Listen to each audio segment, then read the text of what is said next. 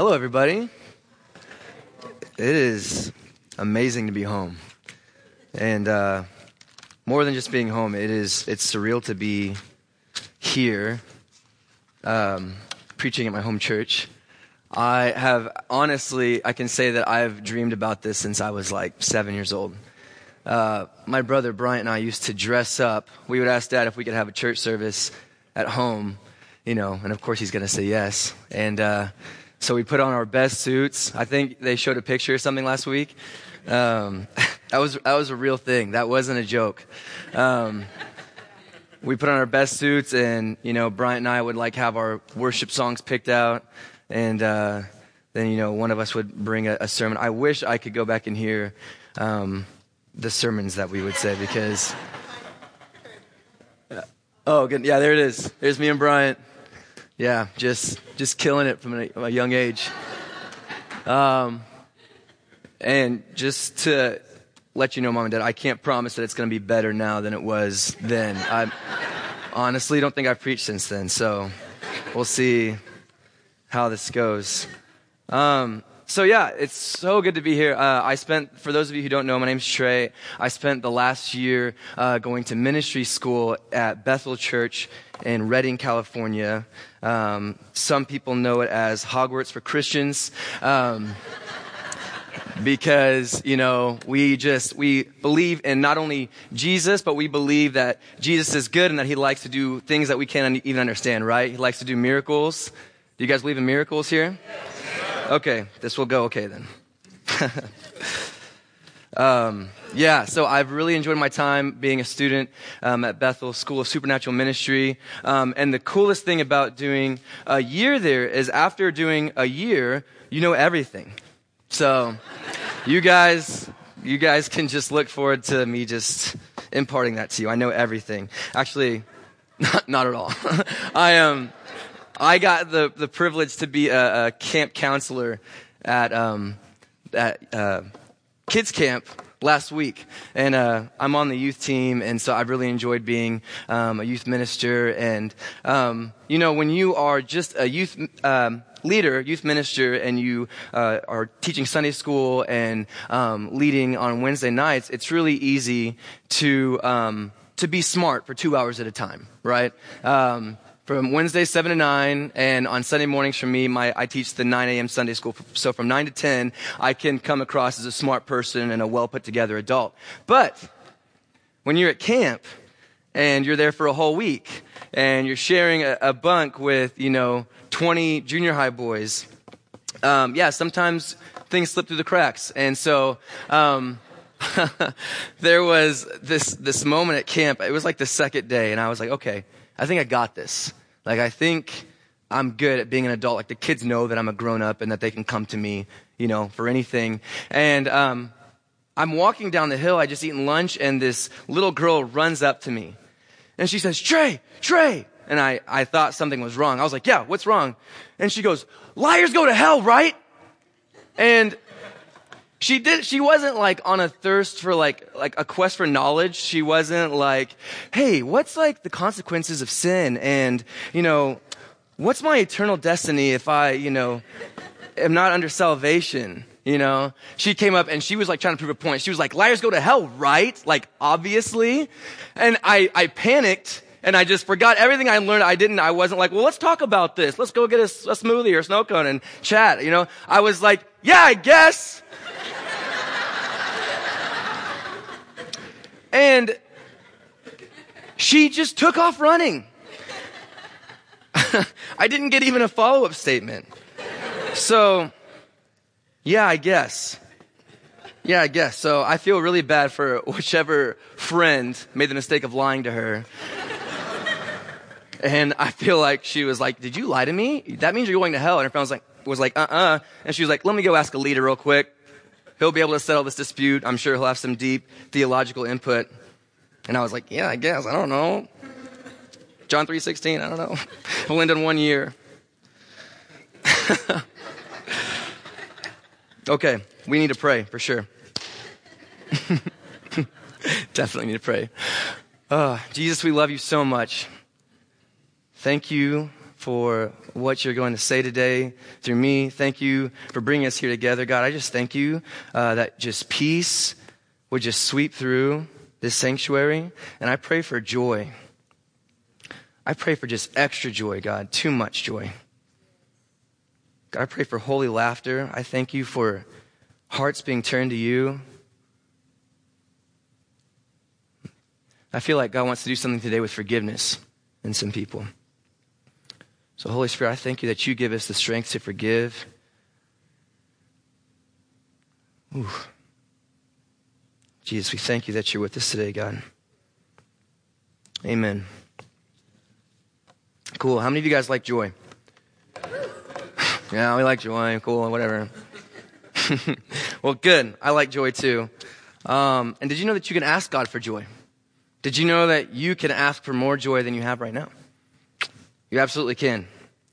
God loves to give us joy. He loves to make us laugh. I had the privilege of going on a mission trip to L.A. There was, I don't know how many of you heard of the Azusa revival. Any of you guys hear about that? Yeah, it was so awesome. I had an incredible privilege just to spend the whole week in LA before the revival service. And how ministry school works at Bethel is there's like 1,200 students just in my first year class alone. But we're broken down into smaller groups called revival groups. And it's like 70 people in each group. And so we got to take a charter bus of just 70 fired up revivalists from Redding all the way down to LA. It was about an 8-hour drive. It was amazing. And so I was kind of nervous about the trip because I was like, all this expectation was being built up. They were like, last time this happened, like 1 million people came out of wheelchairs, and every person in the world was saved. It was crazy. And, so there was just like this crazy like expectation. And I was like, I hope it's okay that I'm expecting so much to happen because I really don't want to be disappointed. Sometimes it's I have a hard time letting myself want something if I'm scared that that desire is not going to be met, right? Because I'm scared I'm going to be disappointed. But God really got to work on me with that.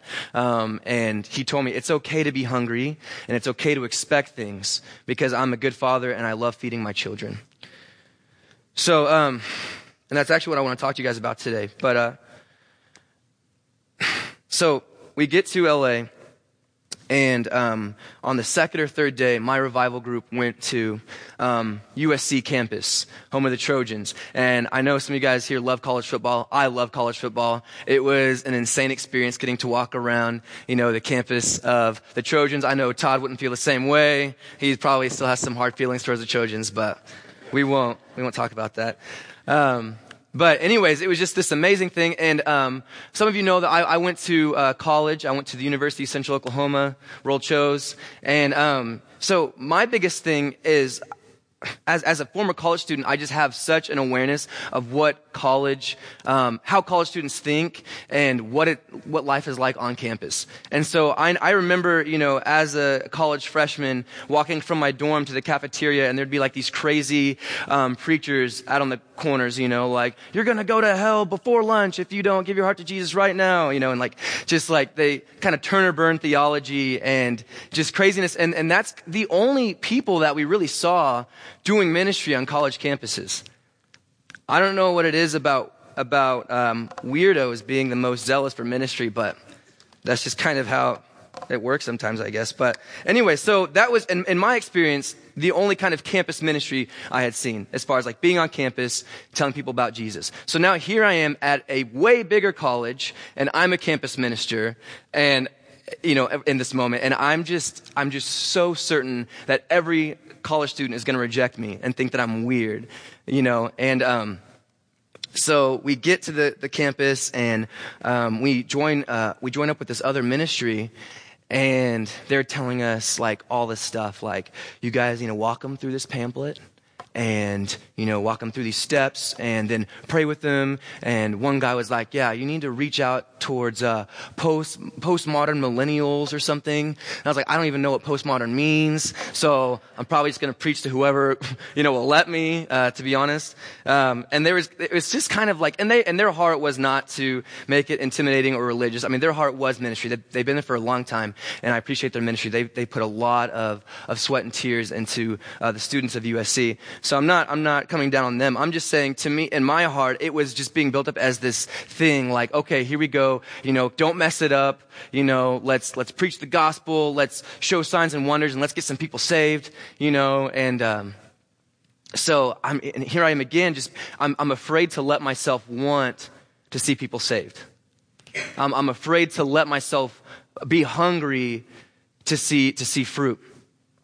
And so, anyways, the day starts off kind of rough. We go and we're in like this quad area where they're serving lunch and stuff. And so there's all these college students, and I'm terrified.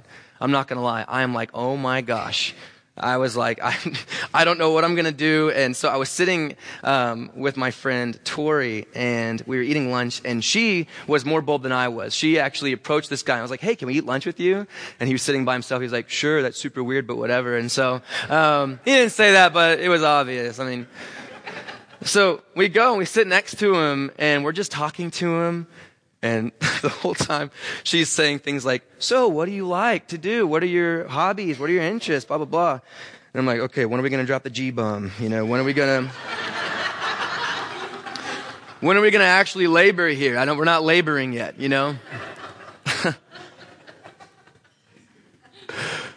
So anyways, after this guy, he's like, yeah, you guys are really cool. Thanks for being so nice to me, And I was like, oh, shoot, here we go. Where he's about to find out why, though.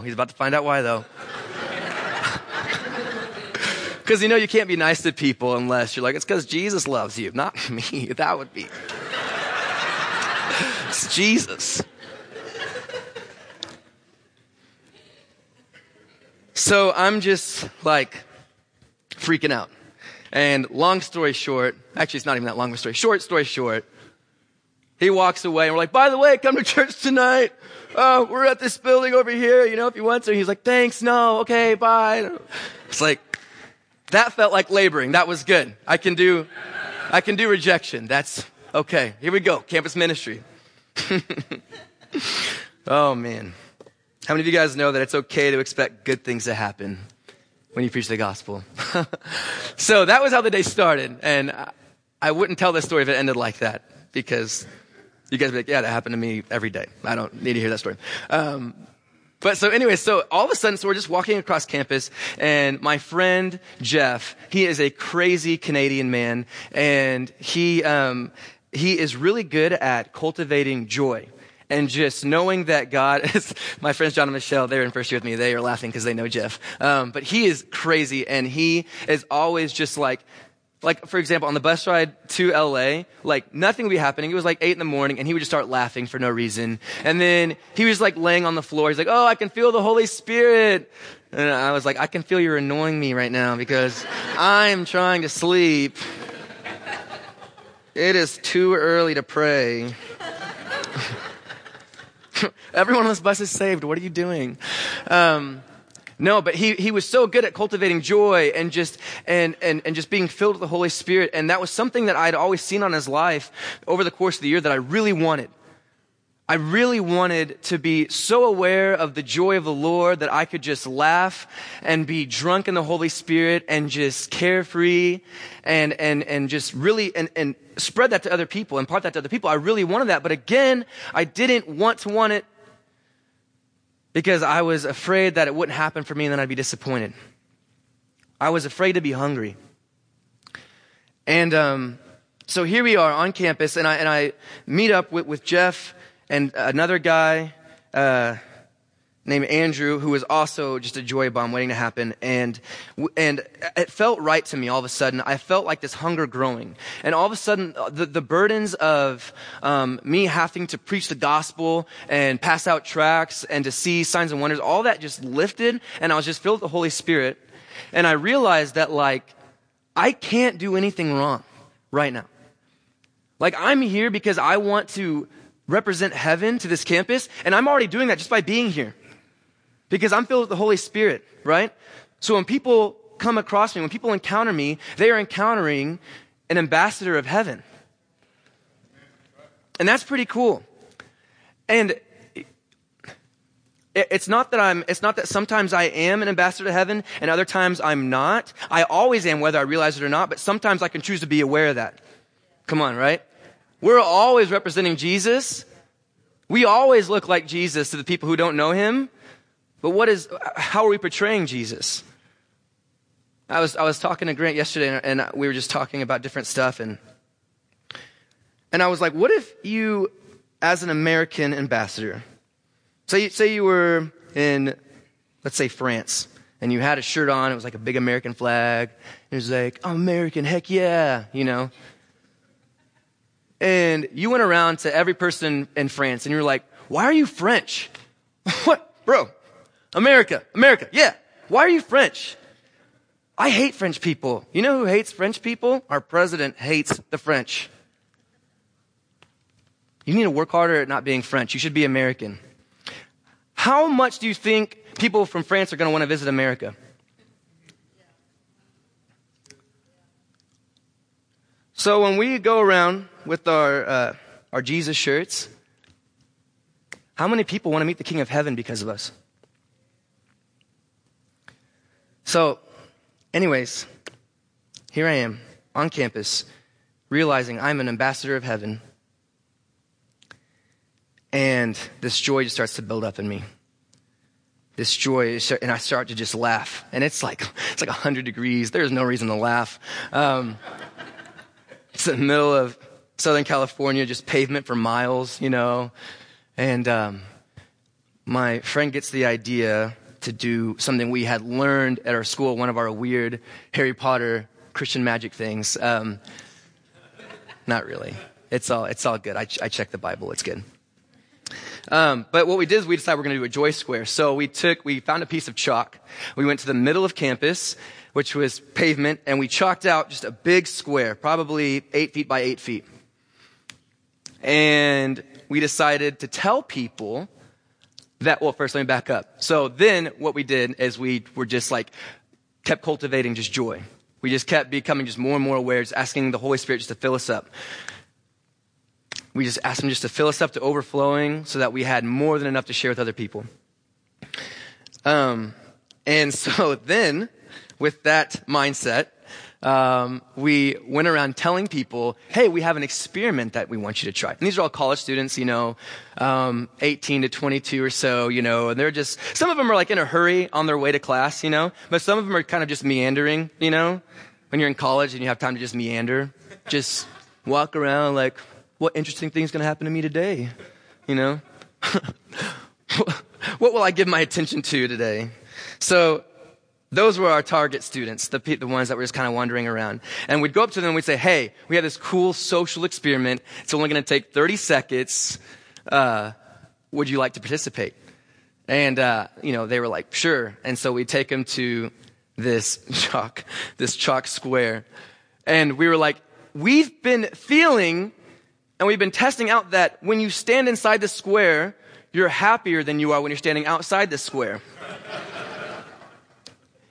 What they didn't know was that the Holy Spirit was all up inside that square because we asked him to be.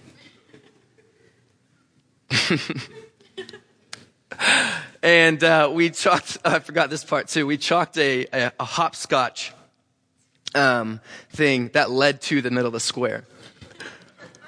So we were like, okay, before you just stand in our joy square, we didn't call it that. We're like, before you just get in, you have two options. You can step in, and that's basic cable joy square experience.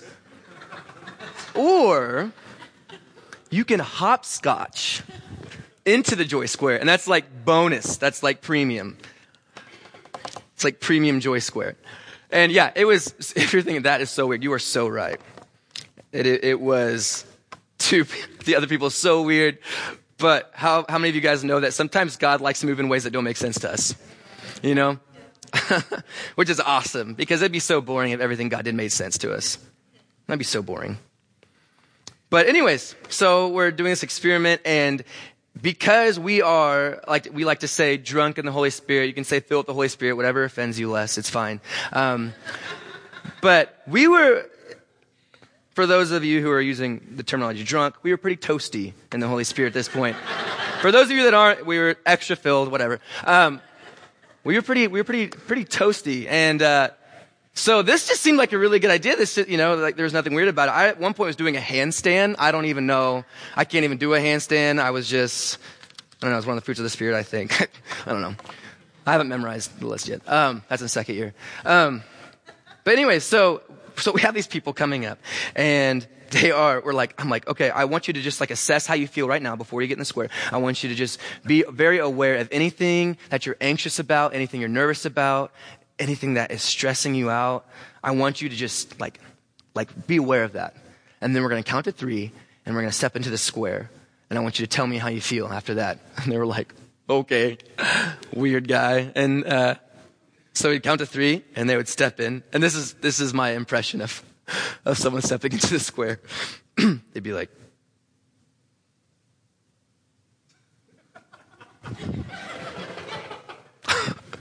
they were like, what'd you do? We were like, do you feel better? They're like, yeah, I feel like really happy. Like, I'm not lying to you guys. This really happened. This really happened. How many of you guys believe in the Holy Spirit and that He likes to give you joy? Yeah. All right, good. Okay, good. Then I will keep telling the story. Because if you guys are not on board at this point, we would abort and just do something else. So they would stand in the square. Some of them would start crying. Some of them would just be like, whoa, I just have like the chills. And that was an amazing opportunity to be like, you want to know how we're hooking this up for you? Be like, it's Jesus. It's Jesus. And some of the most amazing encounters with God I've ever seen happened because they were just aware that the Holy Spirit was there. And that they met Jesus, who likes to make them happy. Jesus who brings joy. Jesus who brings peace. Jesus who likes to take away your anxiety. And this, for a lot of these guys, it was the first time they'd ever met Him.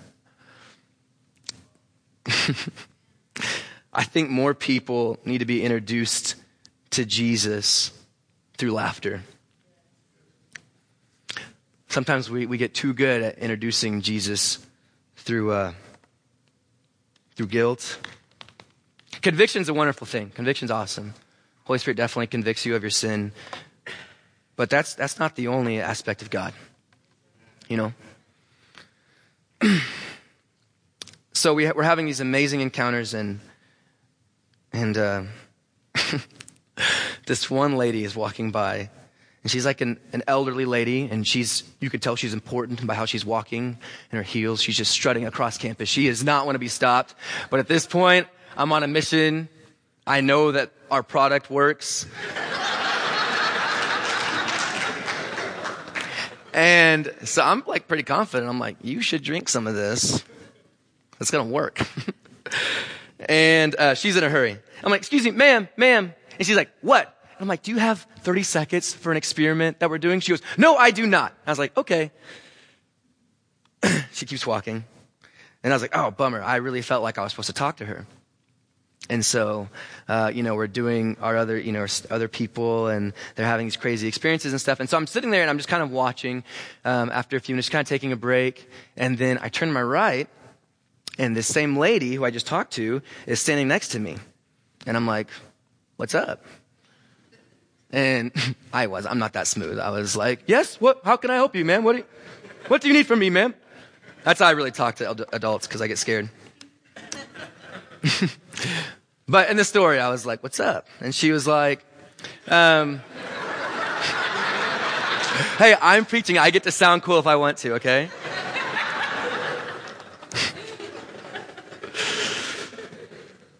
And she looks at me and she goes, do you still want to do that experiment? And I was like, yeah, definitely.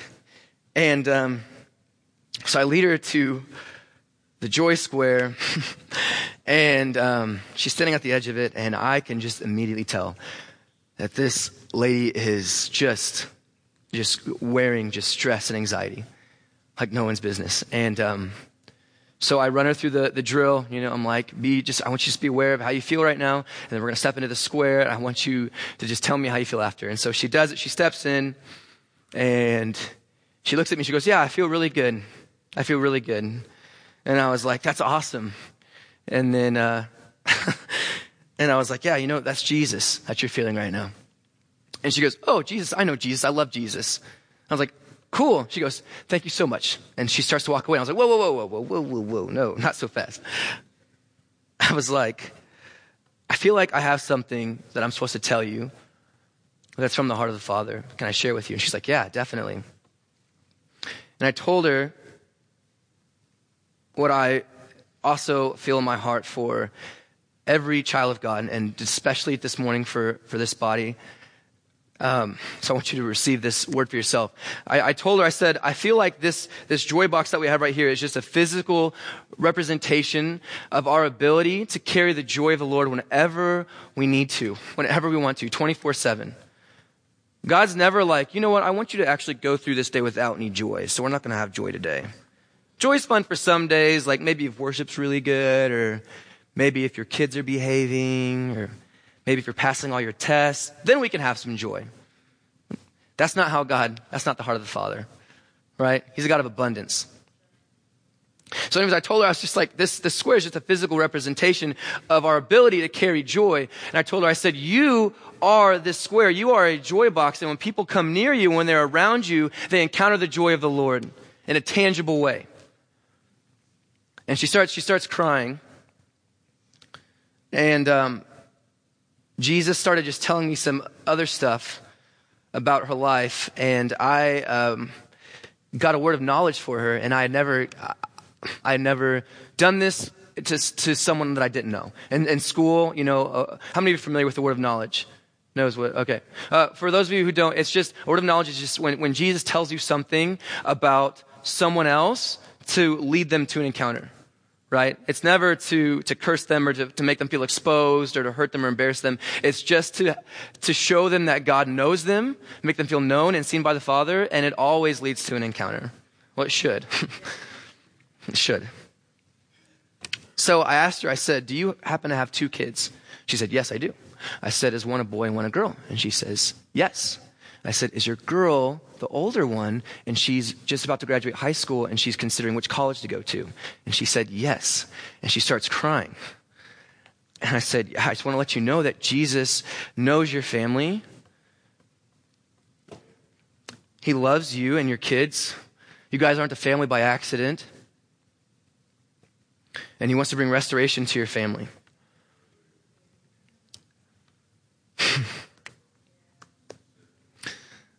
Joy and laughing and all that stuff is amazing. It's my favorite things. Some of you who know me the best know that like I laugh so much, like too much. But it's even better than just laughing is laughing because all of a sudden you realize how small your problems are compared to how big your God is. And that was the kind of encounter that this lady had in this moment. She was suddenly so aware that God knew her, the God of the universe, knew her and created her for joy and wanted to talk to her in that moment.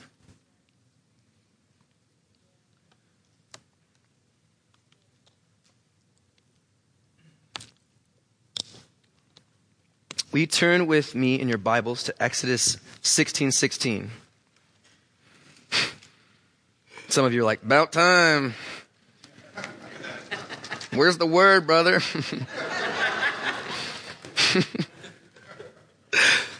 I haven't even been paying attention to you. I've just been reading my Bible because this is church. I'm just kidding. None of you are like that. Okay.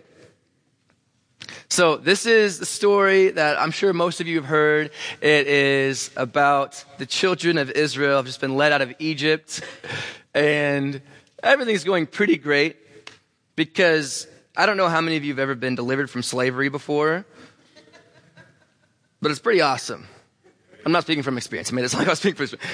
Personally, never been a slave to the Egyptians, but I imagine afterwards it's awesome because you get to do whatever you want, right? So anyways, they're post-slave now, and they should be happy and celebrating, but instead they start to complain, and they're hungry, and they're like, Moses, why did you bring us out of slavery? At least when we were slaves, we had lots of food to eat, and I don't think that was really true, but anyways, that's what they were saying. So anyways, chapter 16, verse 16. You guys there? Cool. If you're not, then that's your bad. It's taking you way too long. Super easy to find. I'm just kidding. Verse 16 says, this is what the Lord has commanded. Gather of it, each of you, as much as he can eat. Sorry, I should have set up more context. He's talking about, God decided, okay, I'm going to provide for you food. So he sent manna down from heaven, right? And quail. So this is God telling them how to gather it. And he's saying, gather each of you as much as he can eat.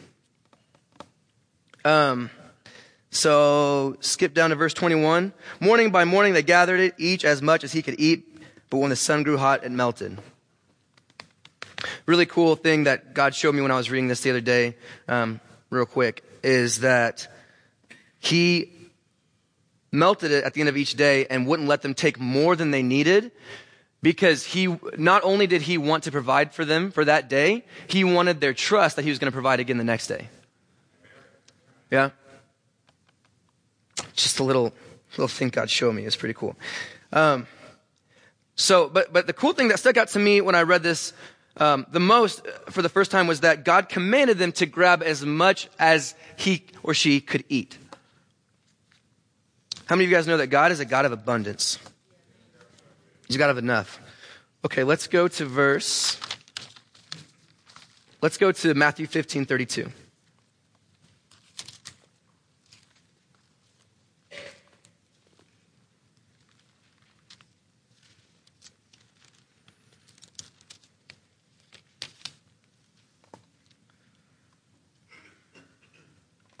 Okay. This will be the biggest passage that we're going to read. We're going to read 32 through 37, and then read some other stuff, and then talk about it. Okay, so Matthew 15:32 says, so he had just been preaching and healing people, thousands and thousands of people, and now it's getting kind of late in the day, and so that sets the stage for verse 32. Then Jesus called his disciples to him and said, I have compassion on the crowd because they have been with me now 3 days and have nothing to eat. And I am unwilling to send them away hungry, lest they faint on the way. I kind of want to stop there. This was actually this morning when I was just rereading it. And just the phrase, I am unwilling to send them away hungry. That's awesome. That just shows the heart of the Father right there. I am unwilling. It is not okay with me that these people are hungry. And he's talking about their physical needs. How much more do you think he's unwilling to send us away hungry spiritually when it comes to eternal stuff? Wow, that's just so cool. Verse 33, and the disciples said to him, where are we to get enough bread in such a desolate place to feed so great a crowd? And Jesus said to them, how many loaves do you have? They said, 7 and a few small fish. And directing the crowd to sit on the ground, he took the 7 loaves and the fish, and having given thanks, he broke them and gave them to the disciples. And the disciples gave them to the crowds. And they all ate and were satisfied, and they took up 7 baskets full of the broken pieces left over. They all ate and were satisfied. How many of you know there's a difference between eating and then being satisfied? You eat when you're in a hurry. You're satisfied when you're enjoying your meal. And there's enough. And then they took up 7 baskets full of the broken pieces left over. Let's go to Luke 9:17. I just want to real quick. So that was 5,000 people that Jesus provided for. More than provided for. And this story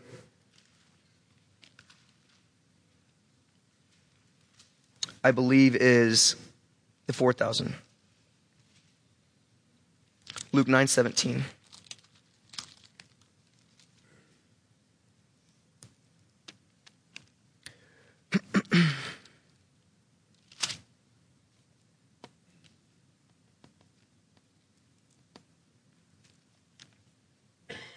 Okay, excuse me. The last passage, that was 4,000 people. This is 5,000. Okay, we're skipping down to verse 17. And they all ate and were satisfied, and what was left over was picked up, 12 baskets of broken pieces. So for those of you who don't know this story, this is a different story, a different situation where there was a large group of people and Jesus fed them. And then he didn't just feed them, what does verse 17 say? And they all ate and were satisfied, and what was left over was picked up, 12 baskets of broken pieces. Both times that Jesus provides for the crowds, there's more than enough. Way more than enough. And Jesus just kind of highlighted this to me the other day. I think it was actually when I was in LA.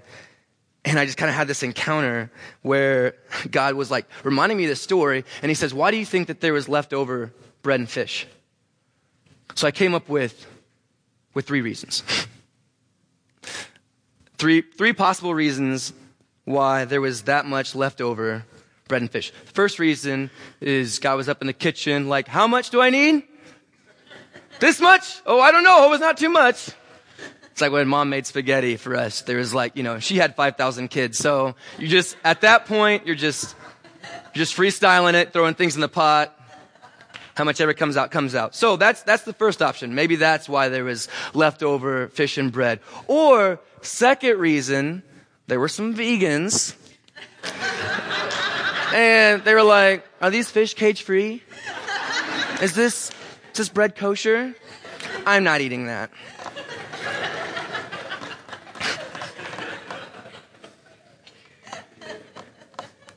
That's silly. They weren't vegans. They were Christians. So anyways, God... I'm kidding. Totally kidding. Or there's this third reason I thought of, and I think it's probably the best of the 3 reasons. Is that the heart of the Father is abundance.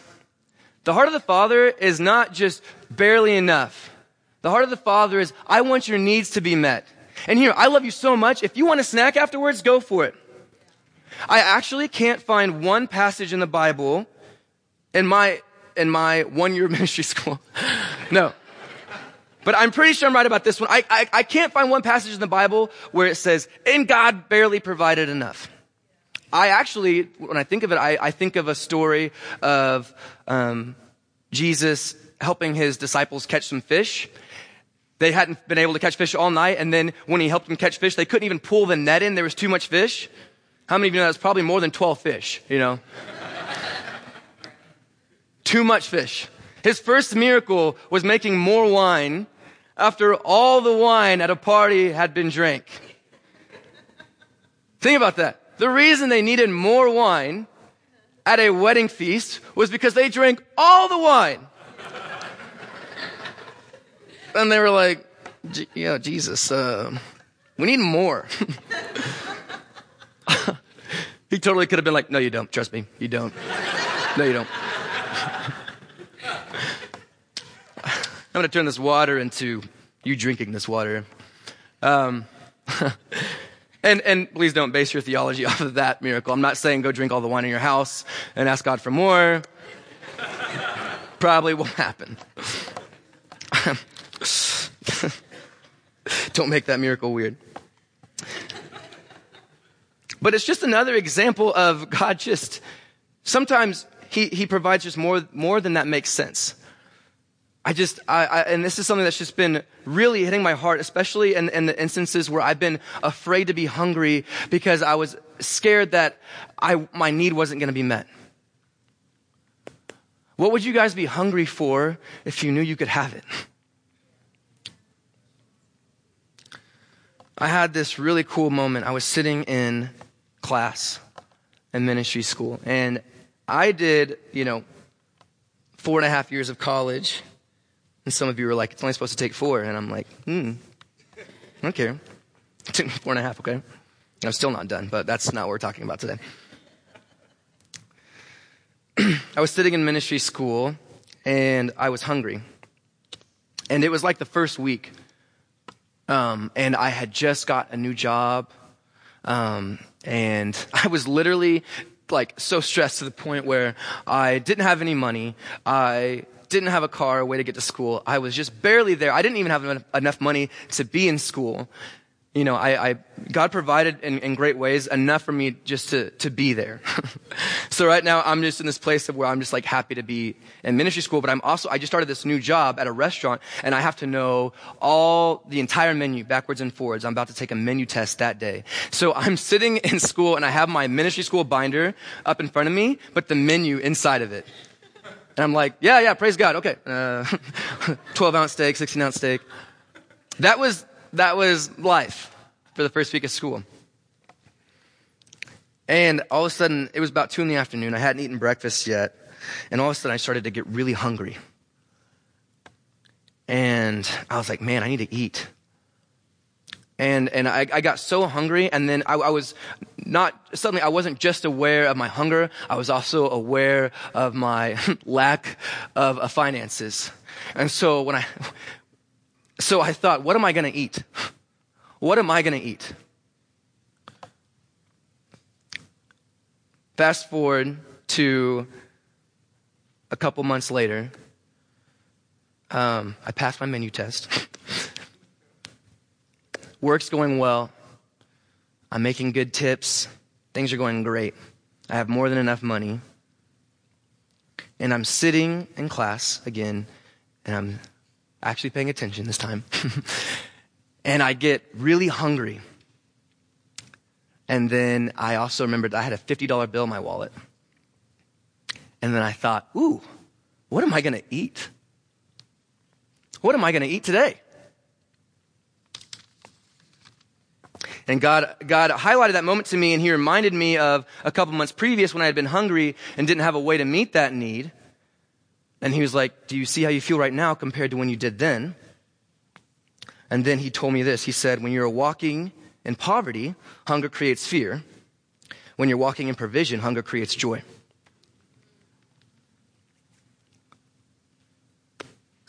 So, okay.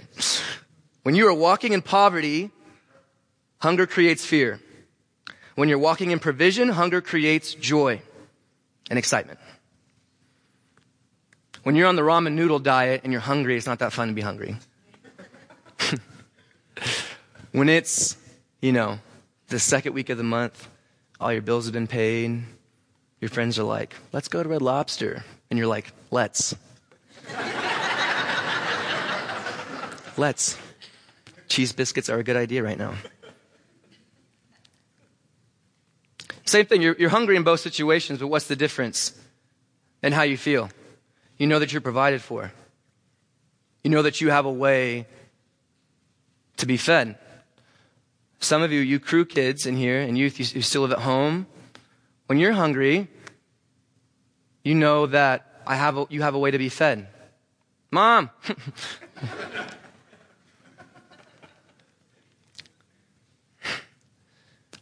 And obviously, there are times when things will be tough. And I'm not suggesting that if you're ever hungry physically and money's tight, I'm not suggesting that you're not walking in faith. But you see what I'm trying to illustrate is just that when you know who your provider is, you're happy to be hungry. When you're hungry for the things of God,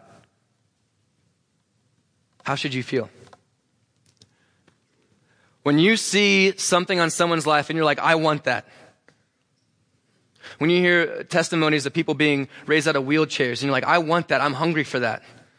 I want to pray for people and see them be healed. I want to see my family restored and walking in unity. I want to see my kids raised up to be mighty men and women of God. I'm hungry for that. I want that so much. What do you think your response should be? It should be joy. Because let me tell you something, you guys are provided for. You have the best father imaginable. God's heart for you is not just you getting by in the things of God. He wants you to have more than enough. He loves to feed you. It brings him joy as a father. I'm not a dad. Some of you are like, oh, phew. We were wondering about that. Just get that out of the way. I'm not a dad, but I imagine that it's pretty awesome when your kid is hungry and you get to be the one to provide for them and then you see them be satisfied? Dads, am I onto something? Does that resonate? The closest thing I experienced is a couple days ago we went to Brahms. We took Benjamin and Julia to get ice cream. And Bryant was paying for the ice cream. I paid for the swimming pool, so don't judge. I contributed too. And they're standing in line, and Brian's like, you guys want to get milkshakes or whatever? And Julia, I don't even know if Julia's just literally an angel. Oh, hi, Julia. And she's just next to Bryant, and she's like, can I get a milkshake? And he's like, yeah. And then she kind of just thinks, and she looks up, and she goes, can I get a medium? And just as an older brother, not even a dad, just as an older brother, my desire is yes, you can have a medium. You can have an extra large if you want, princess. Have whatever you want. It brings me joy to see you happy and provided for. If I feel that as an older brother, how much do you think God experiences joy when you say, God, I want more of you. Can I have a medium? I want more of you. And I feel like this isn't in my notes, but maybe some of you need to know that it's okay to have more. I feel like some of you there's someone in here who maybe has felt guilty for having more than enough. And I just kind of want to just break that off of you right now and just let you know that is okay. That is absolutely okay. If Julia is sitting there drinking her medium milkshake, would I ever want to go up to her and be like, that's enough.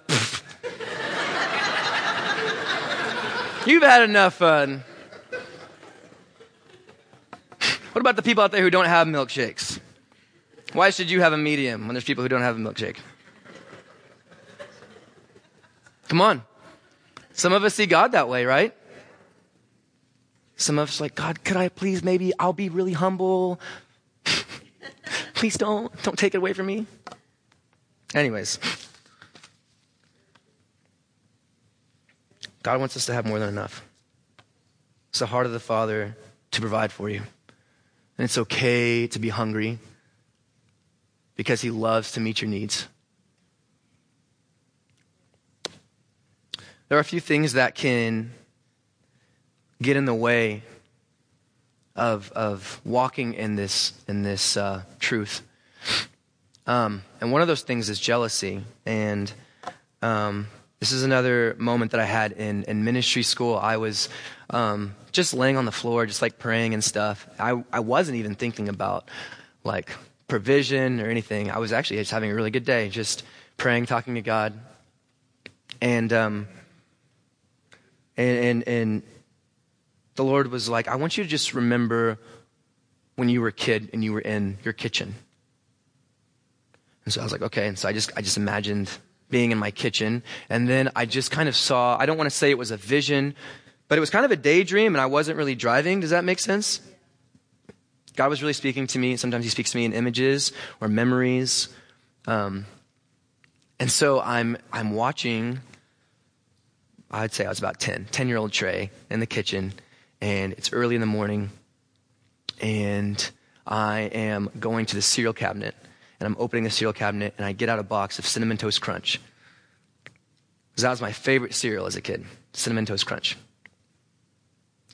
And then I pour a bowl of cereal, and I pour it as big as I can, and then I pour the milk in, and then I set the box back in the cabinet. I'm sitting there, I'm eating my cereal.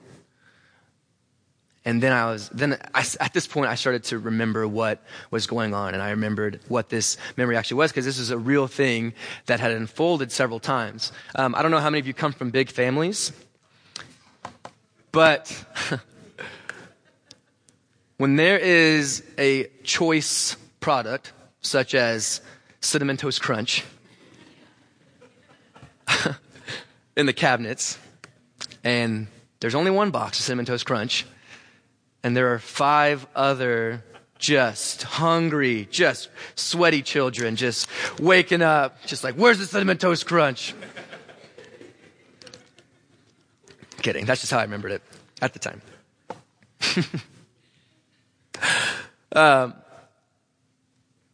I just remembered eating my cereal, but I couldn't even really enjoy my cereal because one by one, my younger siblings would wake up and they'd make their way to the cabinet, and they had also remembered it was Cinnamon Toast Crunch Day. And I say day because it never lasted more than a day. As soon as Mom bought it, if I remember correctly, sometimes you would buy it and then just keep it in your room for a little bit. Like, let's just sit on this one.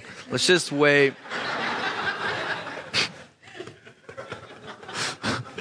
You guys have been good, but I don't know if you've been Cinnamon Toast Crunch good. You know? Just kidding.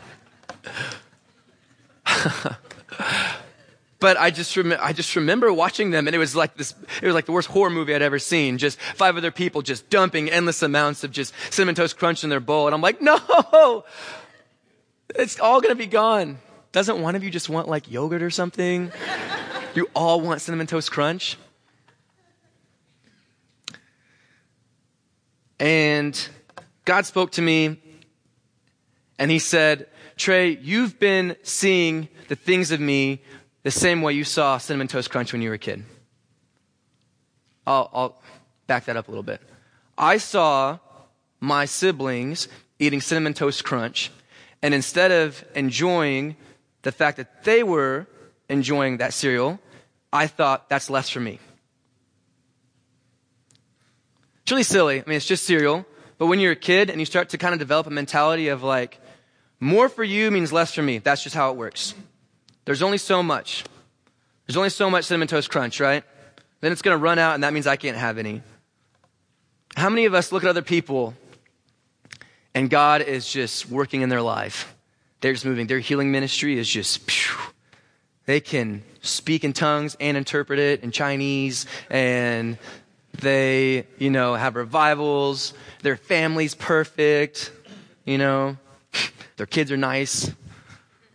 How many of us have been conditioned to see good things in other people, and our reaction is jealousy, and it's because in our hearts it feels like that means less for us.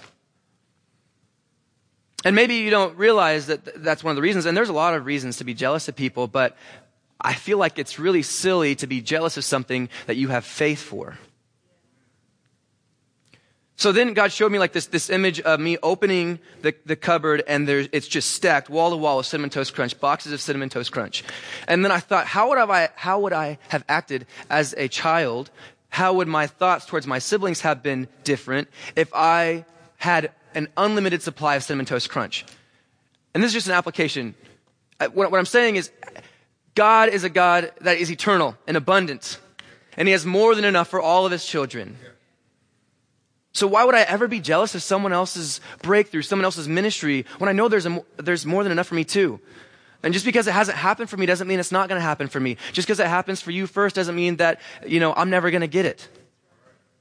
If I come from a place of being a son of God, if I come from a place of knowing I'm provided for, I'm not going to be fearful when someone else is provided for. You can have as much Cinnamon Toast Crunch as you want. I hope you eat your fill. I know that there's more for me because my dad is eternal. I just think that's pretty cool.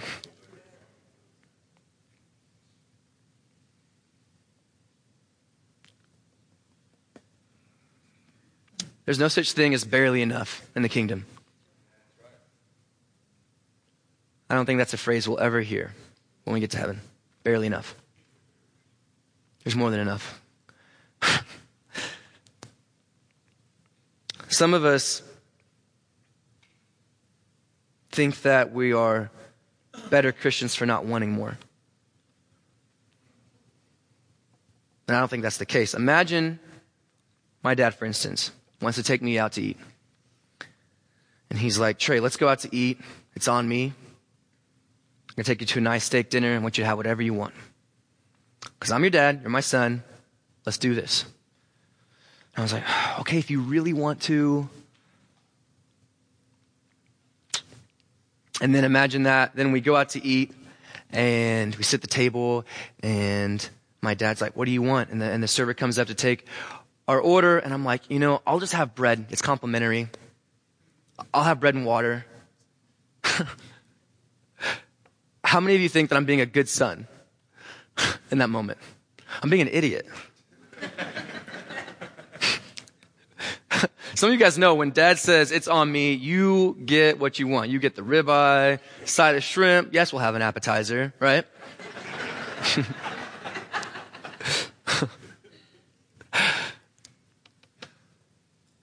It would take away joy from my dad if I were to act that way. If I were to say, yeah, Dad, I appreciate that you want to provide for me and that you want me to, experience this awesome thing, but I just want bread and water because that's what I think you're wanting and capable of providing for me. Right? How many of us go out to eat with Jesus and we're like, I'll just have salvation, that's free. I'll just have salvation and water. I don't want to bother you. I want to be a good son. All that other stuff, don't worry about it. I'm fine. I'll be fine. This sore back I've been dealing with, I'm fine. I can deal with it. My finances are a mess. I'm saved. Thanks for the salvation. That's all I need. And we think that I can't get all this other stuff. Like, I would love a healing ministry. I would love to be able to speak in tongues. I would love to give words of knowledge and prophesy. But I can't afford all that. And you're right. You can't. But you're not the one picking up the check. Right? It is God's joy and his pleasure to provide for you. I feel like when we say, I just want salvation, I can do this by myself, we're actually it's like we're taking away from God's reward when Jesus died on the cross, It's like, if we don't, he died for us to walk in wholeness, complete salvation, physically, emotionally, and spiritually, And if we just want the spiritual stuff, I just want what I have faith for. I'm scared to be hungry for more. I'm scared to want more.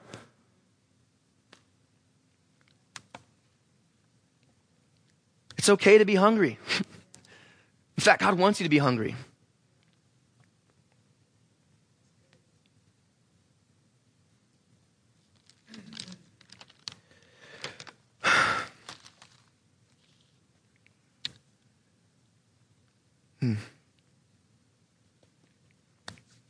And I found that a great way to walk in abundance and a great way to be fed spiritually is to take care of others and to feed others.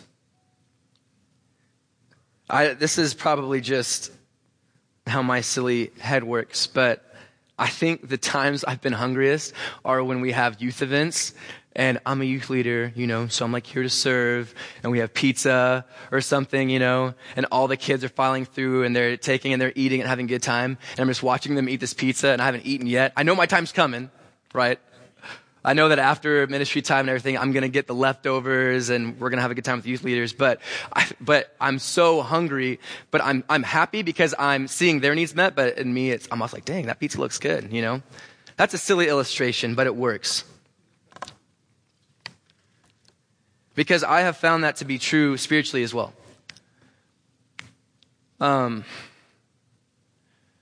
When you decide to meet the needs of other people, even when you have needs to be met, you're walking in faith. You're saying, God, I'm giving because you've given to me. I'm giving because I believe by faith that I have more than enough to give because you're my provider. Right? And one of the best ways that I found just practically to meet the needs of others spiritually is encouragement. And I just want to, that's my main thing today. If you guys don't get anything else or don't remember anything I said, I just want you to feel encouraged. My brother Grant was telling me a story about how he works at Chick-fil-A and and everyone at Chick-fil-A knows that he is a Christian, and that he's saved and all this stuff. And he has these coworkers, and Grant is, if you guys know Grant, you know that he is just awesome, just a source of joy and encouragement and love. He's so loving. And so he was telling me yesterday, he likes to encourage his coworkers. And he has this one coworker who identifies himself as a homosexual. And Grant went up to him, went out of his way to go talk to him and say, dude, you are so awesome. You are great at serving. You're great at making people happy, meeting their needs. And he's just encouraging him, right?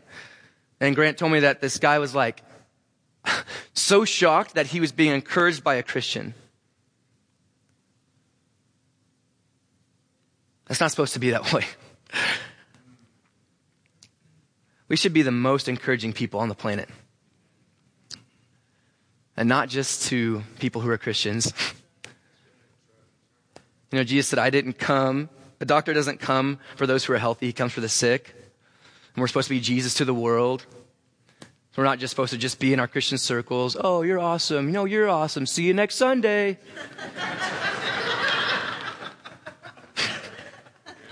We're all awesome for 2 hours a week.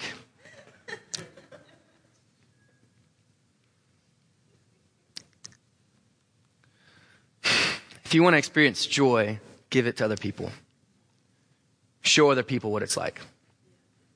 Make your own joy square. Chalk out your own joy square around yourself and say, whoever steps inside this square today is going to encounter joy and mercy and grace and the peace of God. Because I know that my Father wants to give me more than enough. He's going to fill me up to here and then keep going. And I'll have no choice but to share.